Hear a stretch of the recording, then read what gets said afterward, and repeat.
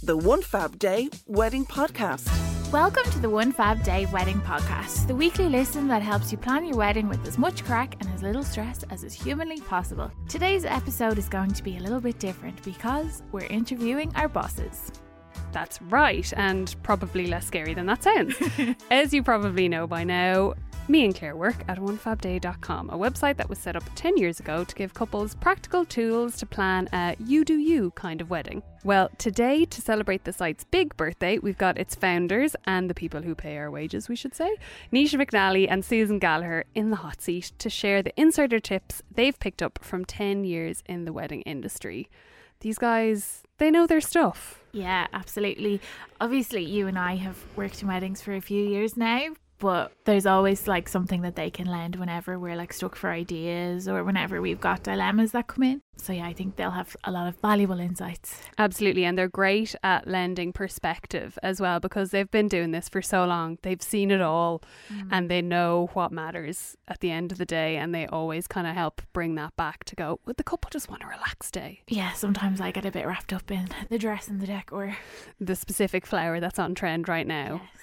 But I think we're going to get some great advice from them, and the kind of advice that you can really, really apply throughout the wedding planning. One Fab Day Expert Wedding Tips. If you're a regular listener of the podcast, you'll know we enjoy nothing more than dropping some of our wedding knowledge on you guys with the top tip. Selena's sharing one of her nuggets with us this week. What have you got? So my tip is, and you can tell me whether you agree with this or not, Claire, give your phone to someone in the wedding party early on enough in the day, around the time that you get into your outfit, and leave it with them until probably maybe they'll pop it back on your chair later on in the evening. But just get your phone out of your fingers for the majority of the day.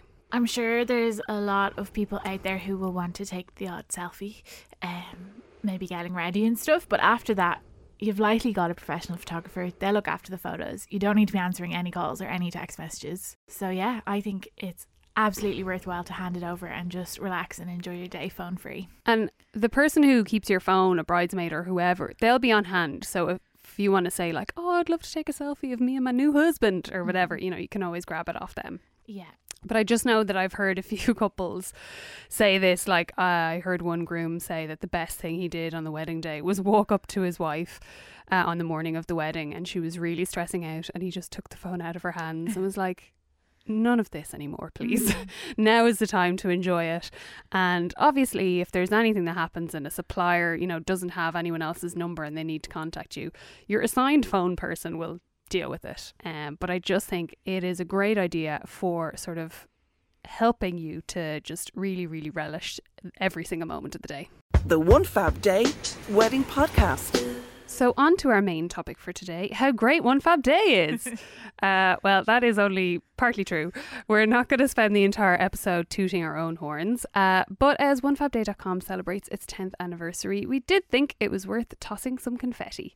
So for the whole team, this is obviously a huge achievement. We're all immensely proud to say that for 10 years now, One Fab Day has been celebrating the true meaning of weddings while offering couples an alternative to generic ceremonies, one-size-fits-all hotel packages and tired style options. There's no denying weddings have changed massively over the last decade, particularly here in Ireland. And two of the people forcing that change along, one chair cover at a time, are in the studio with us today, One Fab Day founders Nisha McNally and Susan Gallagher. The pair joined forces in 2009 to give couples a roadmap to creating their own kind of wedding.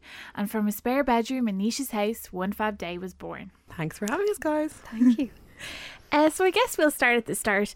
How did you come to set up One Fab Day? So we started 10 years ago now, almost 10 years to the month, next month.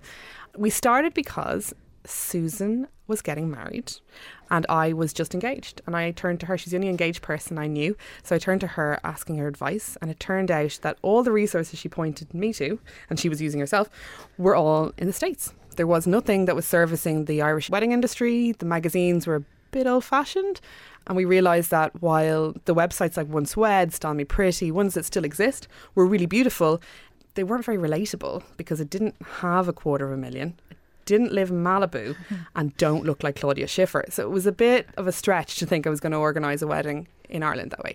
And Sue obviously had the same problem. So I come from a project management background and digital marketing, And Sue is a developer par excellence, although she'll never tell you that herself. So together we combined our skills of software development and digital marketing, and we decided to start creating something for people like us. And then if people liked it, they liked it. And if they didn't, they didn't. You know, we were just trying to fill a gap for ourselves more than anybody else. And that was 10 years ago now. And it's safe to say that people did like it quite a lot. There are a lot of enthusiastic followers who are still with us 10 years later. Obviously, you guys didn't have the resources that you would have liked to plan your weddings. How did you go about it? Was it a real trial and error process for the both of you? Yeah, I think probably the time we started the site was probably good timing in a way, and that Nisha was just engaged, but I was about to get married in a few weeks. So, you know, I was kind of had already been through the pain. Agony of trying to find nice things and trying to organise it, and I could kind of understand where Nisha was coming from.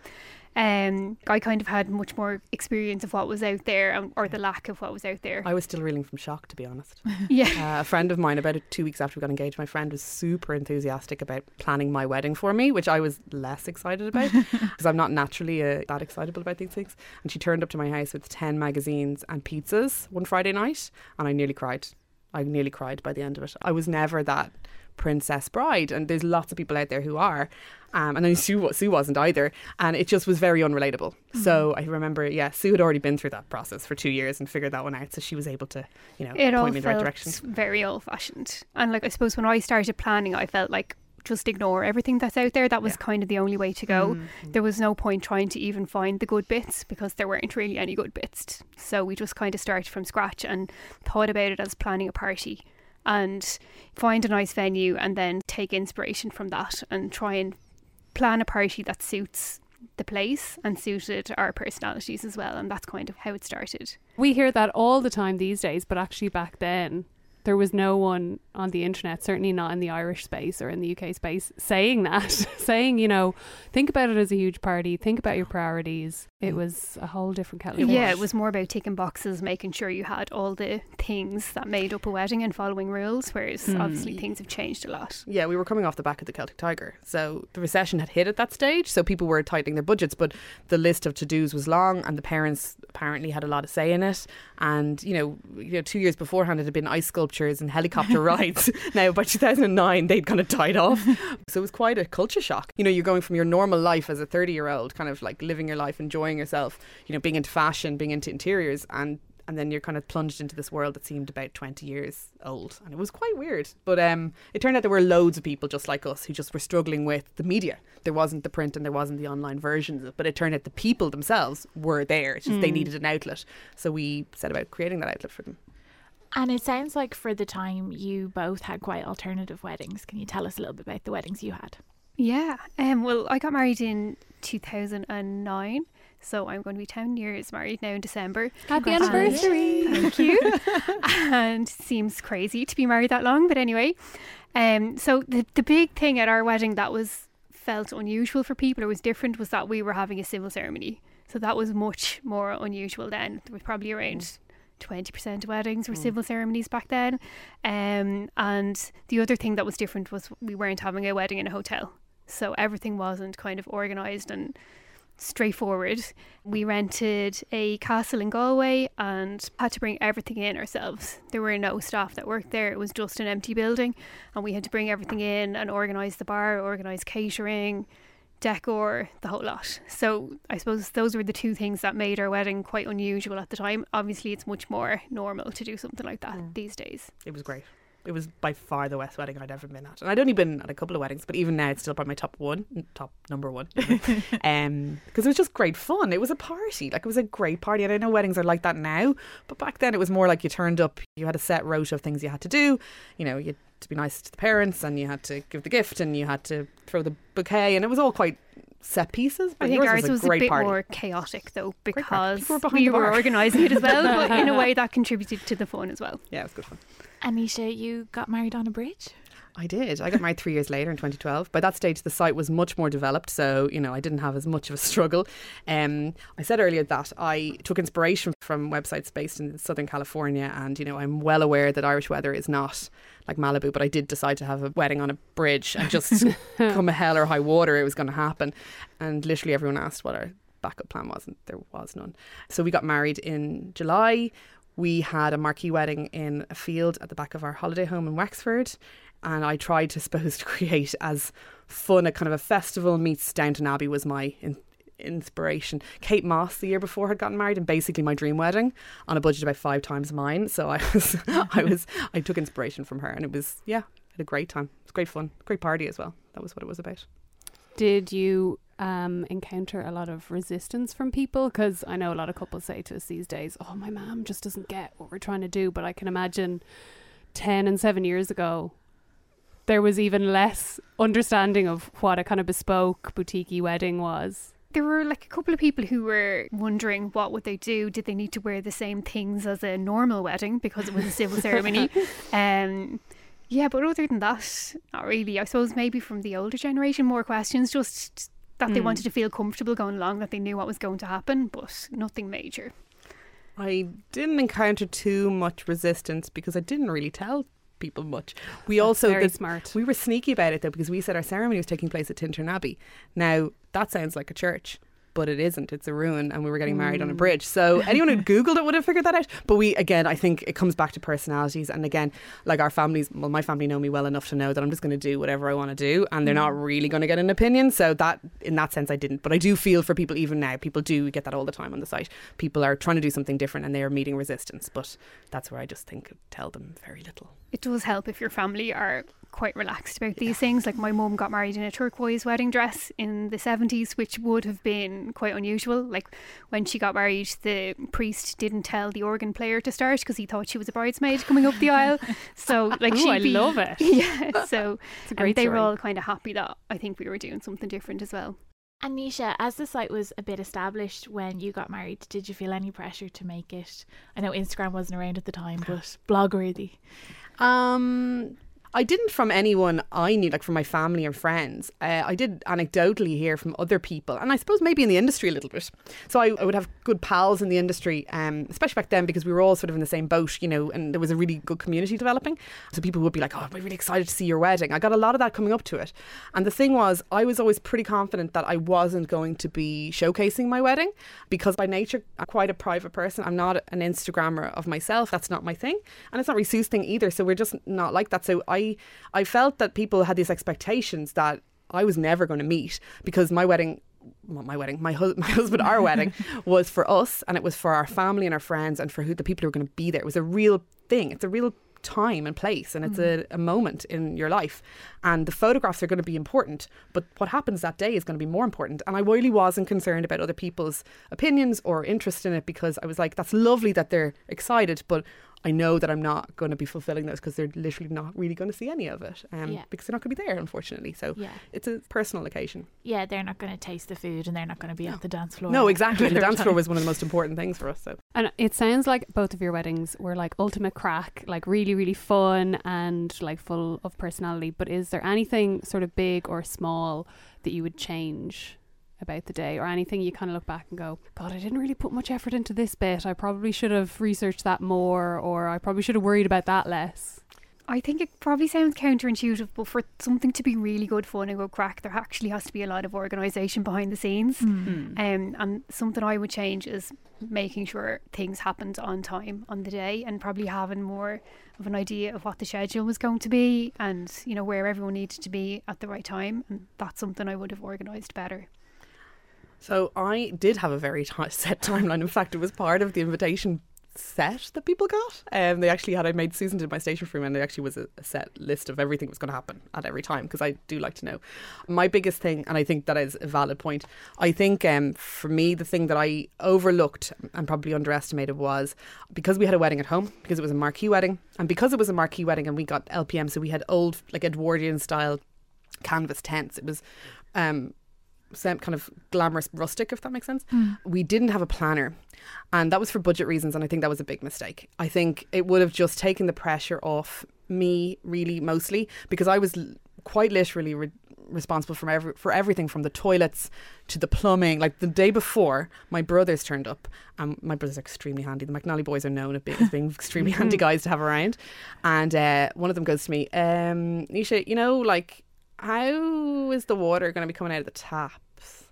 I was like, what do you mean? And they're like, I was like, there's a kitchen there. It's fine. And we've got, and they're like, yeah, no, I know we have water in the house and I know we have a sink in the back of the marquee, but how is the water getting from one to the other? And I was like, what? Looking at them going, what are you talking about? And they're like, it's grand, we'll sort it. And they literally got in a van and drove to Wexford 20 minutes down the road and went to the building suppliers and came back with 300 metres of plumbing piping and put it together. Like, they sorted it all out. So I was really lucky that my family are extremely hands-on, because those types of things, like, any planner would have gone, oh my God. But actually they would have known that weeks in advance. Yeah. I had all the set pieces, but some things just didn't flow from one to the other. And I think the other thing was that we again, a planner would figure this out. We didn't have a cleanup crew for the next day, because I was like, easy one to knock on the head budget wise. But yeah, that means that we're cleaning the bar the next day for people coming to enjoy the second day festivities, and we're removing the bottles. So it was all really obvious stuff, obvious to somebody who's a professional. But any bride or groom is, unless they're on their second or third wedding, they're not a professional at this. They don't know. So there's no way you can know that. So I think if you're planning any sort of unusual thing, especially a marquee wedding or a wedding at home, you need a planner. That's a golden rule. You can't do it without one. Yeah. Yeah, someone on the day to look after things, so people aren't constantly tapping you on the shoulder going, what about this? Where's the plumbing? Yeah. Hey, where's the water going to come from, Nisha? And you guys have mentioned that obviously churches and hotels were kind of the mainstays in Irish weddings 10 years ago. How else have they evolved? I suppose like the parental involvement is probably less. You know, obviously when parents are supplying less of the budget for a wedding, they don't get to have as much of a say over how things are going to work out.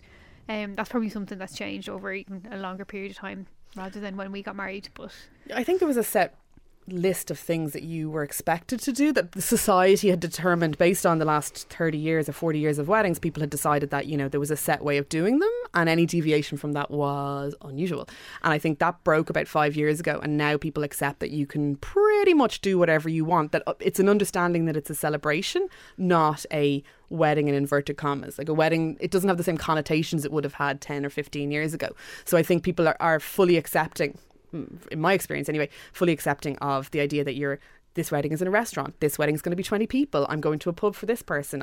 Someone else is having 300 people in Castle Leslie. You know, those are all valid, and there's no expectation. The wedding does not come with a whole set of baggage behind it. And I think that's what's different, because 10 years ago, certainly, if you said to somebody, oh, I'm going to a wedding and, you know, we're going to the pub and then we're going to have, you know, a meal in McDonald's, people would have been like, I'm sorry, what are you talking That's about? not a wedding. It's not a wedding. Whereas now people would be like, oh, cool. If that's what they want to do, that's what they want to do. It's like, okay, live and let live. And what would you guys say is the most revolutionary change in weddings in Ireland? I know a big one is obviously, you know, like you said, Sue, way less Catholic ceremonies, way more civil ceremonies and humanist ceremonies. And obviously another huge one is same-sex marriage coming in. There's always so many to list. I think you're absolutely right. Same-sex marriage being full marriage now is a huge change. And I think more to the point about how that's happened, about the fact that the nation took to the polls, and we overwhelmingly, more than 70% of people said, yes, this is a good thing. And I think that goes beyond marriage. I think that's really important. It's a huge vote of confidence for our gay friends and family to be able to know that they can walk down the street and they know that the overwhelming majority of the population is saying, good for you, we support you, you are accepted. And I think, so it's a beyond weddings thing. I think that's a huge thing, and I'm incredibly proud of us as a nation that we did that, because other countries have done it, but we did it as a populace. We decided and we gave that embrace to people. So I think that's probably the biggest and most important change. Yeah, there's something about the same-sex weddings we feature on the site. It always looks like the guests are rooting for the couple in a much stronger way than they do in a straight wedding, just because obviously they've had to go through so much more to get there. Yeah. And the weddings look all the more fun as a result. So obviously, since you guys planned your wedding, the choice of suppliers has improved vastly. Have social media and obviously sites like ours had a role to play in that? I suppose the amount of real weddings that people can look at these days has meant their expectations are much higher of what they want from their suppliers. You know, they want certain types of photographs. They get to see so many cakes that they have way more ideas of what they want, and suppliers have kind of stepped up to meet that demand. Also, like with rules being more relaxed around weddings as well, I think suppliers get to be a lot more creative. So there's a lot more creative people coming into the industry as well, which is really nice to see. Yeah, I think what's been really interesting is to see, obviously there's been an influx of new suppliers, people who are starting at a certain bar, who are seeing what's available around the world. So first of all, you've got a huge change in, it's not about what's available here and what's indigenous to the Irish wedding industry. It's actually about what's happening in New Zealand or what's happening in Japan or what's happening in Spain. It doesn't really matter. Influences are coming from everywhere. So it's really interesting to see new people starting at that level. What's kind of satisfying almost is to see very well established great wedding businesses who have the experience, because bear in mind that's the difference, is like a really good wedding business has been around for a really long time. They know the psychology of weddings, they understand, they've been through it with couples, they understand how this all works. It's that experience that you're buying into as well as the product or the service itself. I think to see them change and develop their skill sets, and I think that's really exciting as well, because you see florists that we might have known who've been around for 30 years who are pushing themselves in completely different directions, and you then start to see that influence in other elements. So if you go to your local florist now, the choice of flowers is vastly different than it would have been 6-7 years ago, and I have to say I really do believe that came from the wedding industry, because brides were requesting certain flowers because they saw them on Pinterest, they saw them on the site, they saw them on Instagram, and they're like, they know the names of these flowers. And I see it on Grafton Street. There were years where you'd only get like the same lilies and gerberas, and now you can get flowers from all over the world, and I think that's really fascinating and amazing. And we did want to touch on style. Now, obviously, in terms of what the bride and groom are wearing, trends have changed a bit here and there. But do you think couples' attitudes to how they dress has changed? Do you think they're more open-minded? Is it much the same as it was 10 years ago? I think it's wildly different than it was 10 years ago. Yeah, it's quite incredible. And it's actually almost really fascinating to talk to somebody who got married just before Sue got married, or even around that time. Like, I talk to people who are my age who the site wouldn't have existed or would have only been in its infancy, and they would talk about how their weddings, they were kind of set into a certain box back then, that they had, the wedding dresses were a certain style and that's what your choices were and that's kind of just what you did. Whereas now you see people in capes, jumpsuits, they wear colour, they wear skirts, they wear tops, the men are phenomenally exciting. Like, men take it as an opportunity to wear whatever they want, and they're not a prop, they're not the Ken doll to the Barbie. It's they themselves, it's their wedding too, and they can dress how they want to, and they want to look good. So I think that's amazing. I think it's great to see people being unique in of themselves and also taking that interest in it, and not feeling they just have to dress up for a day in a costume, basically. Nothing brings me more joy than when you see a real wedding and you don't know the person, but you feel like you know them because you take one look at their outfit and you're like, I totally get that person's everyday style. It comes through, and their personality like so vividly. Obviously, like, the style has changed and the look and the feel of weddings have changed, but I think couples' approach to wedding planning has also changed. Like, the words laid back and authentic come up constantly when we talk to couples about their real weddings. Yeah, to have a relaxed wedding is something that a lot of people we hear saying as well. And I find that couples want their wedding to reflect them and be really, really personal. And like, from my experience, any wedding you go to where it really feels like an extension of the couple, they tend to be the best wedding, the most fun to be at, because when it reflects the couple, you can see how relaxed they are, they're so happy with how it's turned out, and that in turn makes all the guests really enjoy themselves.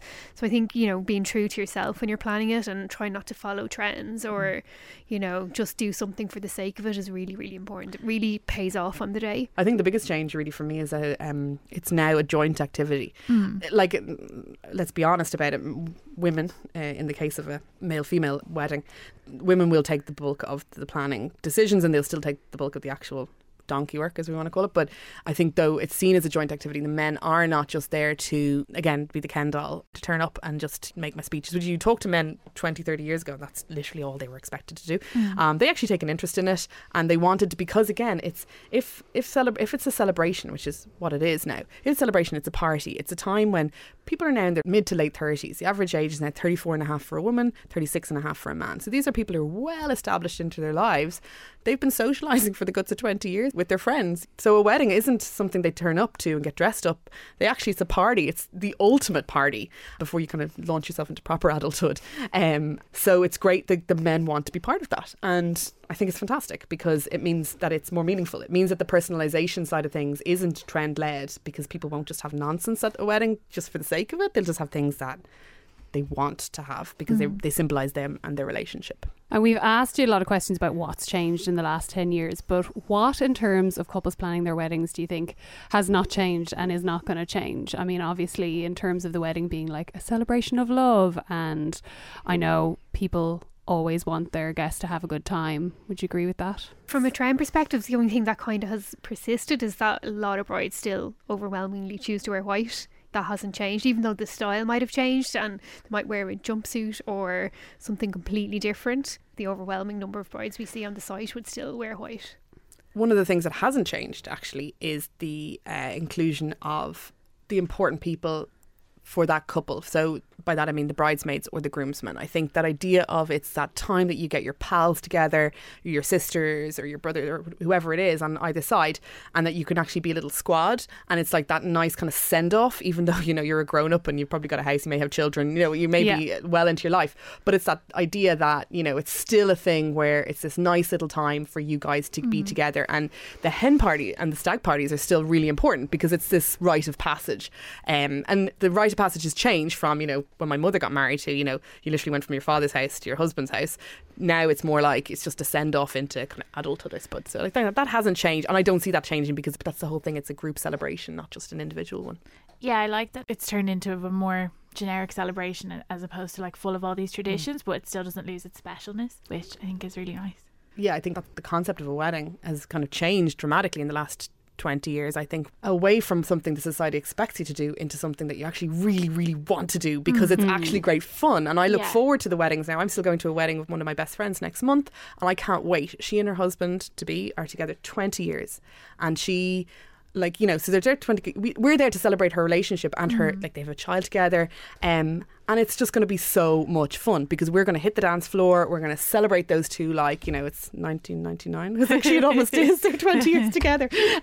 So that's the heart of a wedding, and I feel that's what's lovely now is that people really take that to heart and they don't feel like, oh God, here to go to another wedding again. Yeah, I guess it's more of a choice to get married than it was when our parents were all getting married. Yeah, I think and so. It's maybe more of a celebration of the couple and their group, their support network, their family and friends, as opposed to just you and me have decided to hook up for life. Yeah, absolutely. Or your parents have decided that they have to hook up for that life. It needs to happen ASAP. Yeah. Less shotguns, I think, in weddings these days, hopefully. And what have been your favourite trends over the last decade? There have been many. So I'm going to admit that I'm not a massive fan of trends in general. Now, bear in mind, I'm coming at this from a very particular point of view. I've been looking at them for 10 years, so I'm not... Anyone who's listening who's engaged and is like, oh, but it's so much fun. I'm like totally on board with that. I do still get that rush when I see something really exciting, but I suppose it's like anything. If you work in fashion, I'm sure it's the same thing. You kind of see things coming in and out every season. So trends themselves, I love the creativity and I see ideas, and I just don't like when things just become mainstreamed because they're cool. But again, they don't suit that couple. I think the biggest trend I've loved, which isn't really a physical thing, is the fact that women have moved into taking on that feminist role within a wedding, which makes me sound like such an activist, but I think it's the fact that women are like, no, I want to make a speech at a wedding, and that's who I am, and I'm unapologetic about it, and it's about me and my partner together, and I'm taking ownership of this, and it's not just me as a princess. You can be a princess if you want, absolutely, rock on with that. I love a princess wedding, but the fact that you can actually assert yourself and be a grown-up person in it, I think that women not kind of denigrating themselves and taking a second fiddle, I think that's been the big trend that I've liked to see. More and more mums walking the daughters down the aisle. I love a mum on the aisle moment. Yeah, and I think in many ways I kind of almost regret not asking my mum to do it. My dad died and I asked my brother to do it, kind of in a kind of almost had to be a male role. And actually I could have asked my mum, but I never thought about it. So I think people are just more open to those choices, and I think that's as a trend. It's not a trend. It's going to hopefully it's more of a change, but that's one of my favourites. And one of the things that I really like seeing are couples who do a first look now, who kind of meet each other before the ceremony and kind of get the nerves out of the way and, just have that little moment to themselves, because the day can be so chaotic and busy and there's a lot of demands on couples to talk to people. So it's really nice they get that little chance to see each other. Those photos are so special. I did that for mine and I absolutely loved it, and those are some of the best photos from the day because they're so special, and you don't get that time. You don't get to just look at each other and kind of be like, wow, later on. Maybe when you're drunk, 6 a.m. maybe. But And any trends that you're delighted to see the back of? God, that list could be as long as my arm, to be honest. Again, I don't want to offend anybody, so I'm not going to get into a big long list. Specific. Can I just be specific about one? I don't like vintage teacups. Now, it's not to say I don't like the vintage teacups in context. Can I just be clear about this? They were kind of the big first trend around 2009, 2010. and everyone kind of jumped on board with this because I think it was a recession thing, and it was like, oh, my granny's crockery, and yeah.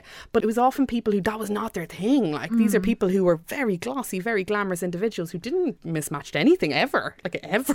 And then it was appearing at you. Like I've been to a few, and you're like, really? That's not you. And it looks really odd then a few years later, and you're like, I'm not sure why they did that. And it dates a wedding. Like you go, boom, that was that wedding from 2009, 2010. So there's been a few like that personally I'm no fan of, but you know. Yeah, but when it suits the couple, obviously, like no, that's the context. Like Karen had that at her wedding, but Karen is a collector of vintage china, so that was perfect. Looked amazing. It was just, you know, when it's just some of those things. But that was a big one, and it lasted a really long time in Ireland. The other thing was burlap. Oh, no fan of burlap personally now. Again, like, and bear in mind, thing in California, isn't it? They love a bit of they love a bit of burlap. Yeah, there's trends that come here that are so out of context don't maybe for Ireland. the landscape. They're not really. But you know what? I will admit as well, though, in fairness, we did the ploughing championships 5 years ago, and I stage directed it or whatever, creative directed it, and I had a burlap like themed table, so like, you know, I'm as guilty as anyone else. I'm not in any way trying to like rain on anybody's parade with those things. It's just sometimes just looking at something for a really long time and you're just like, oh yeah, I don't think that suits. Sometimes you just see it in a wedding and you're like, don't think that suits the rest of the wedding because I don't really know why that person did that, but you look, that's my personal choice, you know. And how about you, Sue? Any that you're glad to see the back of? I suppose things that I'm glad have changed would be food at weddings. So there were a lot of beef or salmon days. So I'm glad that they're over and that things are a bit more exciting. Well, it's more like overcooked beef and like dried up salmon. Really, you know, like good. Both of those is absolutely fine. They can be fine. delicious when they're done properly. But so the food changes have been very welcome. You know, people are doing so much more exciting things, sharing platters, which is really nice when there's group that don't know each other to get talking and, you know, getting into the vibe for the wedding and that kind of thing. I think is really nice. We did a survey recently and that was by far the most important thing at everybody's wedding was food. People want to be fed well. That is my strongest memory from attending weddings 10, 15 plus years ago, is just being constantly hungry and wondering when am I going to eat and why am I eating more. I just remember it was more like hospital food. Like I remember going to a wedding. Again, obviously would never name who these people were, but went to a wedding. Put it this way, we were at the miscellaneous table, which is kind of like myself and my husband went through a phase of being invited to a lot of weddings, and we were always at what we termed the miscellaneous table, which is basically the table where you put people, you kind of got a few extra spots at your wedding and you're like, these are kind of second Z tier. 153rd guest. Yes. Yeah. I don't know why half the time we were like, really, we were invited? Okay. So we went to these weddings and I remember at one wedding going and the food was really, like, it was hospital food. It was bad. And I actually remember feeling really bad for the couple because everyone at the wedding was commenting about the food was really bad, so it becomes actually a talking point. And like, remember the dessert came out and it was proper jelly, and it was actually jelly and ice cream, and not nice jelly and ice cream, like I mean like my mother's like 1985 birthday party jelly and ice cream. It's terrible. And everyone just was talking about how bad it was, which is not what you want from your wedding. Like you just don't want that. So yeah, that wasn't nice. Whereas you don't really get that now, unless the couple genuinely don't care about food, in which case, like again, that almost they'll never happens. Oh, exactly. Yeah. Everyone has that high on their priority list these days, I think. And let's say your friend called you up tomorrow and said she was engaged, and said, "What's your advice? What would be the one thing that you told her in the very early days of planning?" One thing I would advise is to get your budget in order. Even though it's not very exciting, it'll make everything run much more smoothly. It'll make it easier to make decisions. You won't get carried away hoping you can do things that you won't actually be able to do. You know, all of that. Like if you know your budget and you both agree on it and you're going to stick to it, it makes everything a lot easier and it helps with the planning. It helps get a first few couple of decisions kind of made for you. You're not reaching for the stars too much. Yeah, it can be nice to dream for a bit, but then it's all the worst to come crashing down. And the thing is, you can have a really amazing wedding on a small budget. So you know, now you can. You have really loads can. of options now. There weren't 10 years ago. It was really hard. Like you would be very limited, but now there's not. You can have a restaurant, you can have a pub, you can have a theatre, you can do 20 people in a barbecue. People don't care. People are like, guests are much more relaxed. Families are more relaxed about it. There's not as much judgment in my experience. And I think that's really important. Yes, so you should be less scared about working out your budget because you can do something amazing no matter what it is. Yeah, as long as you set your priorities, that's the most important thing. I think the big thing for me is absolutely indulge in the dreaming, absolutely go mad on Instagram and start following everything you want. But I think beyond that kind of initial period is like just a bit of slowdown. Don't get caught up, and I suppose, and you know, feel like you have to do this pressure. Oh my God, I got engaged, so I need to book a wedding venue, and I need to buy a dress, and dresses take this long. You know, there's an element of just like, no, just cool down. But I think the biggest thing for me is, I'm very specific about this to everybody. Wedding planning is on a need to know basis. Do not share information or solicit opinions from anyone you don't need that opinion from. You don't need the opinions of bridesmaids' dresses from everybody. You only need that from maybe your bridesmaids. You know, that's kind of it. Because the problem is, you can't help but be influenced by people's faces when you mention something, you know, like that kind of half grimacy smile thing, or and are you, oh yeah, the tone. Oh, you can't help it. Starts chipping and chipping away at. And you have to obviously consult with people you trust, but who you know you're on the same wavelength with. A few years ago, we used to get emails. Don't get them as much anymore, but we used to get a few emails from people, especially abroad, who would say, have you got any recommendations for me for venues? Because I picked out some great venues. From one particular girl, she had sent her mother and her father off to visit. They were living in Australia. She was coming home to get married. She'd selected venues she was mad for. She sent her family had gone looking at them, and the family were like, no, and making loads of faces and being really unpleasant about all of the venues, because that didn't suit the mother and father's idea of the wedding. Was completely different to what the daughter and the son-in-law to be wanted. So it was really undermining her confidence in it, and she didn't feel like she'd buy in from them. So it's just a case of knowing who to confide in and who to solicit advice from, because those who will help you and those who will inadvertently hinder you and make you a bit more stressed, unfortunately. That is a top tip. And you must have lots of little nuggets for like on the day that you've picked up over the years. I remember one time in the office we were talking to one of the girls that was getting married, and it was like, take your bra off before you The start socks, getting ready, take the socks and off. take your socks off so that they don't have the mark on their back if it's a backless dress. So there must be lots of little nuggets like that you have. I'm going to preface this by saying I have only ever planned one wedding, and that was my own. I have, however, read about a lot of weddings and spoken to a lot of people in the industry. On the day stuff. On the day advice, I think get up early for a start. I got up too late for mine. Well, not too late, but not enough time. Apply a bit of logic when it comes to things like makeup and hair time, because sometimes you end up with people ramming too many people in at once. You know, I'm going to have 6 bridesmaids all done by 9 o'clock in the morning, and like with the best one in the world, that's not going to happen unless you all get up at 4. So that's, you know, that type of stuff. Take advice from suppliers. For the on the day stuff, anything related to decor, you need to find a friend or not a family member, but a friend who is not a member of the bridal party, who is going to, if you're styling, who is going to take that job from you and look after that for you. And you do not want somebody who is going to go all creative director on it and start messing with your style. It's like, I'll just, you know, no, you don't want that. You want somebody, you give them a photograph, you give them the box of stuff, and you ask them to do whatever it is that you've requested that they do, be it putting the table plan up or putting balloons on the gate or whatever it is. Be really specific about it and give it to somebody who's trustworthy and who's not going to riff on your design, and you're going to come and go, what just happened? Because you know, that happens to people, like the bride whose mother redecorated her wedding cake. That's a story for another time, but yeah, that was a good one, where it's like the mother said, I'll look after it, and then redecorated the cake. How do you even redesign a cake when it's already been made? You bring your implements and your sister, and you intercept the cake as it arrives, and then you do some work on it. Just imagining her with a tool belt with like a knife. You know, I think the thing is, the red flag was applied with that wedding because the mother had been at all the cake meetings and was never on board with the design that was picked. So had just decided to take. Now that's an extreme example. I'm sure not everyone has somebody who do that, but you know, just have somebody who's trustworthy. And watch out for alarm bells. Yes, I think red flags.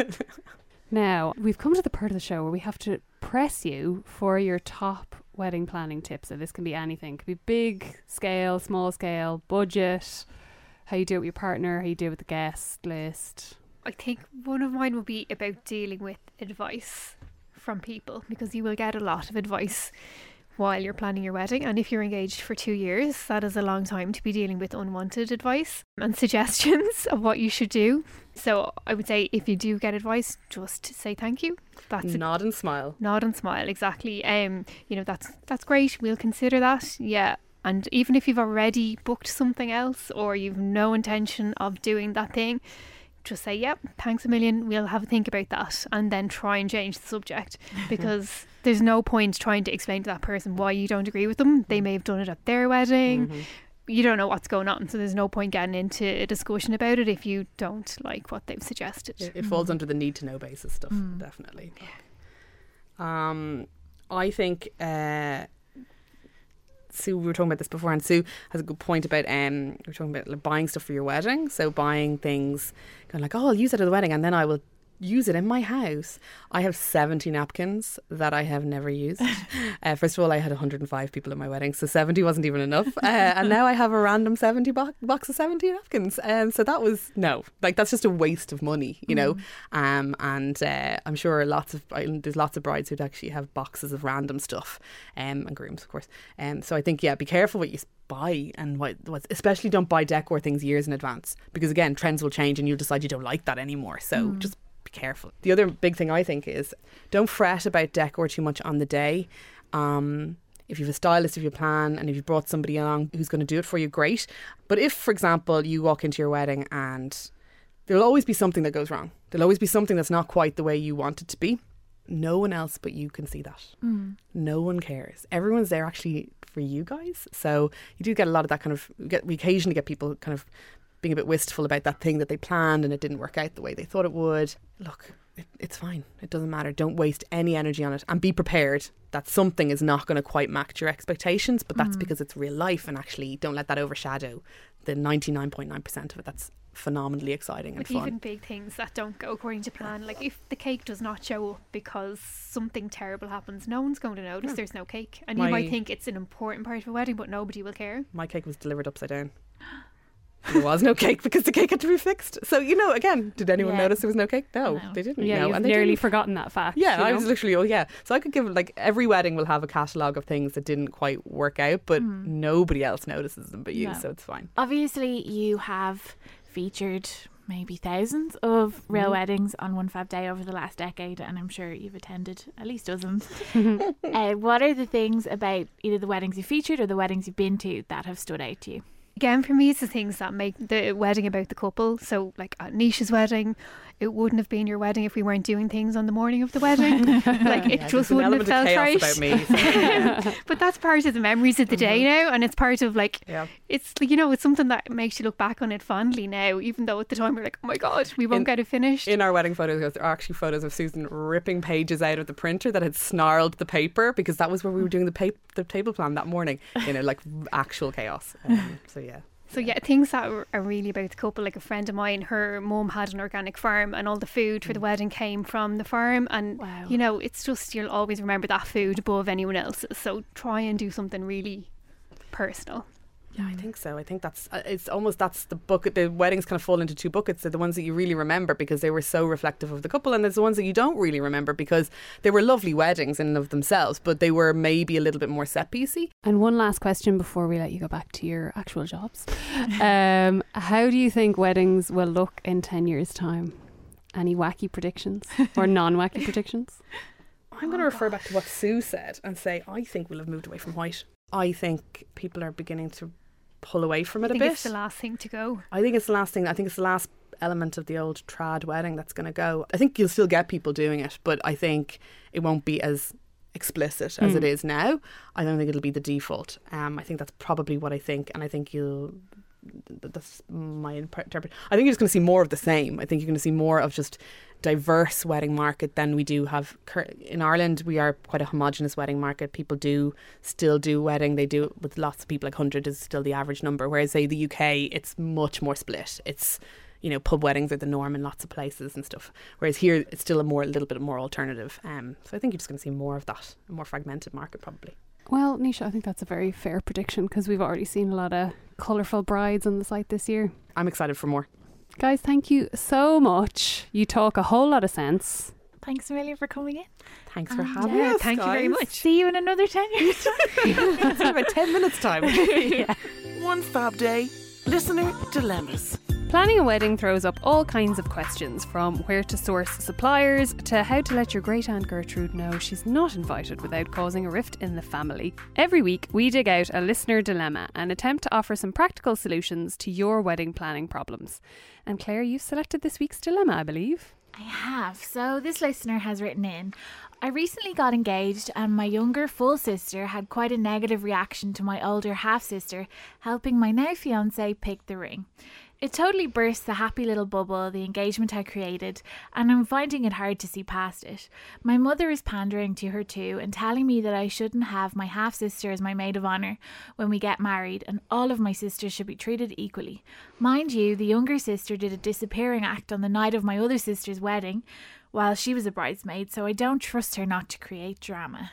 How do relatives not know at this point not to bother you with this stuff? You know what I mean? Like, I don't understand how, if you had a problem with something that went down with the engagement, you wouldn't just talk to like your own husband or your own mate about it instead of the couple who are trying to enjoy engagement. Yeah, absolutely. Sounds like you're going to have both of your sisters involved in your wedding in some way, and so I think it's perfectly fine to have one be maid of honour. Particularly if she's the older one, because it sounds like she's been there and done that, so she'll probably have experience and be able to really help you along the way. And we always do say that just because someone is your best friend or your sister or whatever doesn't necessarily mean that they make the best maid of honour or bridesmaid. You really are better off, and it will be less heartbreak throughout planning and on the day if you pick someone who you think is right for the job, and it sounds like you've done that. Yeah, definitely. It sounds like you've made the right decision, and my advice would be to maybe block out some of the noise. Try not to get into it with anybody, because then you'll just end up having rows, and that's not going to make your engagement any more fun.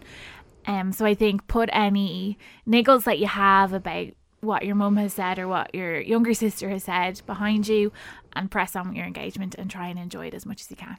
Yeah, and if you have like a one-liner prepared for any chat about, well, I'm chuffed with my decision and all of the family are going to be involved in the wedding, so I'm really happy with the decisions that we've made. You know, you can get out of a lot by just feeling and acting really confident in your decisions, and there's not a lot that your family members can say when you're really strong on the big elements of your day and you know that you've chosen wisely. I'm Nick Friedman. I'm Lee Alec Murray. And I'm Leah President. And this is Crunchyroll Presents The Anime Effect. We are a new show breaking down the anime news, views, and shows you care about each and every week. I can't think of a better studio to bring something like this to life. And yeah, I agree. We're covering all the classics. If I don't know a lot about Godzilla, which I do, but I'm trying to pretend that I don't right now. Hold it in. And our current faves. Luffy must have his due. Tune in every week for the latest anime updates and possibly a few debates. Oof. I remember, what was that? Say what you're going to say and I'll circle back. You can listen to Crunchyroll Presents The Anime Effect every Friday wherever you get your podcasts. And watch full video episodes on Crunchyroll or the Crunchyroll YouTube channel.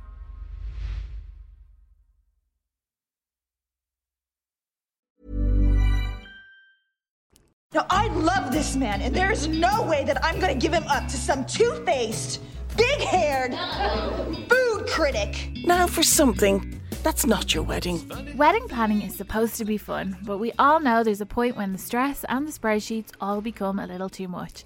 If that sounds familiar, we've got a weekly recommendation for something that will take your mind off the wedmin and completely unwind. Selena, what non-wedding related activity are you giving us to try this week? So this week I am recommending a YouTube series called Pasta Grannies. Love it already. And it does exactly what it says on the tin. It's actually a really, really cool series. It's hosted by this British woman called Vicky Benison, who I've never heard of before, but loving her work. So basically what she does is she goes around Italy. I think she lives in Italy at least half of the year. And she finds Italian grannies. Amazing. And she films them making pasta. And there's a bit of obviously a language barrier, but she has a narration, so she makes sure to clarify what's going on, so you know exactly how they're doing it. And it's as simple as that, Claire. It's literally picking up cooking tips from often women in their 80s and 90s. I think there was a 101-year-old granny making pasta one week. And as well as being like a really wholesome watch, it's actually a great way to pick up tips if you're into Italian cooking, because what I realised through this is that the way the Italians cook pasta is quite different to our like Western perception or version of it. Great tips to be had. Okay, I'm definitely going to check it out. And just like adorable stories to boot. The One Fab Day Wedding Podcast. And that's a wrap on today's episode of the One Fab Day Wedding Podcast. Thank you, as always, for listening. We might be nearly 40 episodes in, but it still blows our minds that real people are actually listening. If you know someone else who'd like the show, be sure to spread the word and send them a link. We'd also love if you could rate, review and subscribe the podcast on iTunes. It goes a long way to helping new listeners find us. If you've got a burning dilemma or simply just something to say, please do get in touch with us. You can email hello@onefabday.com or slide into our DMs. We're at OneFabDay on all the major social channels. And don't forget to visit us over at onefabday.com because we're posting new content on the daily. Whether you need venue ideas, wedding dress inspiration, a ready-made hen party playlist, or simply want to have a nose at other people's weddings, we've got you covered. The One Fab Day Wedding Podcast.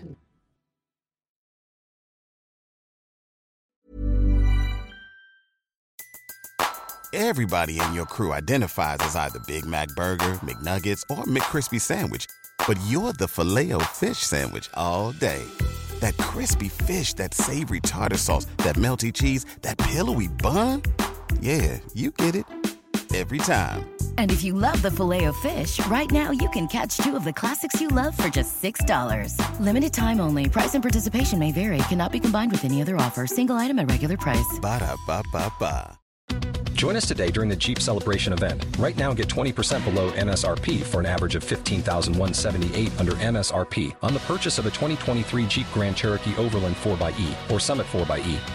Not compatible with lease offers or with any other consumer incentive offers. $15,178 average based on 20% below average MSRP from all 2023 Grand Cherokee Overland 4xE and Summit 4xE models in dealer stock. Residency restrictions apply. Take retail delivery from dealer stock by 4/1. Jeep is a registered trademark.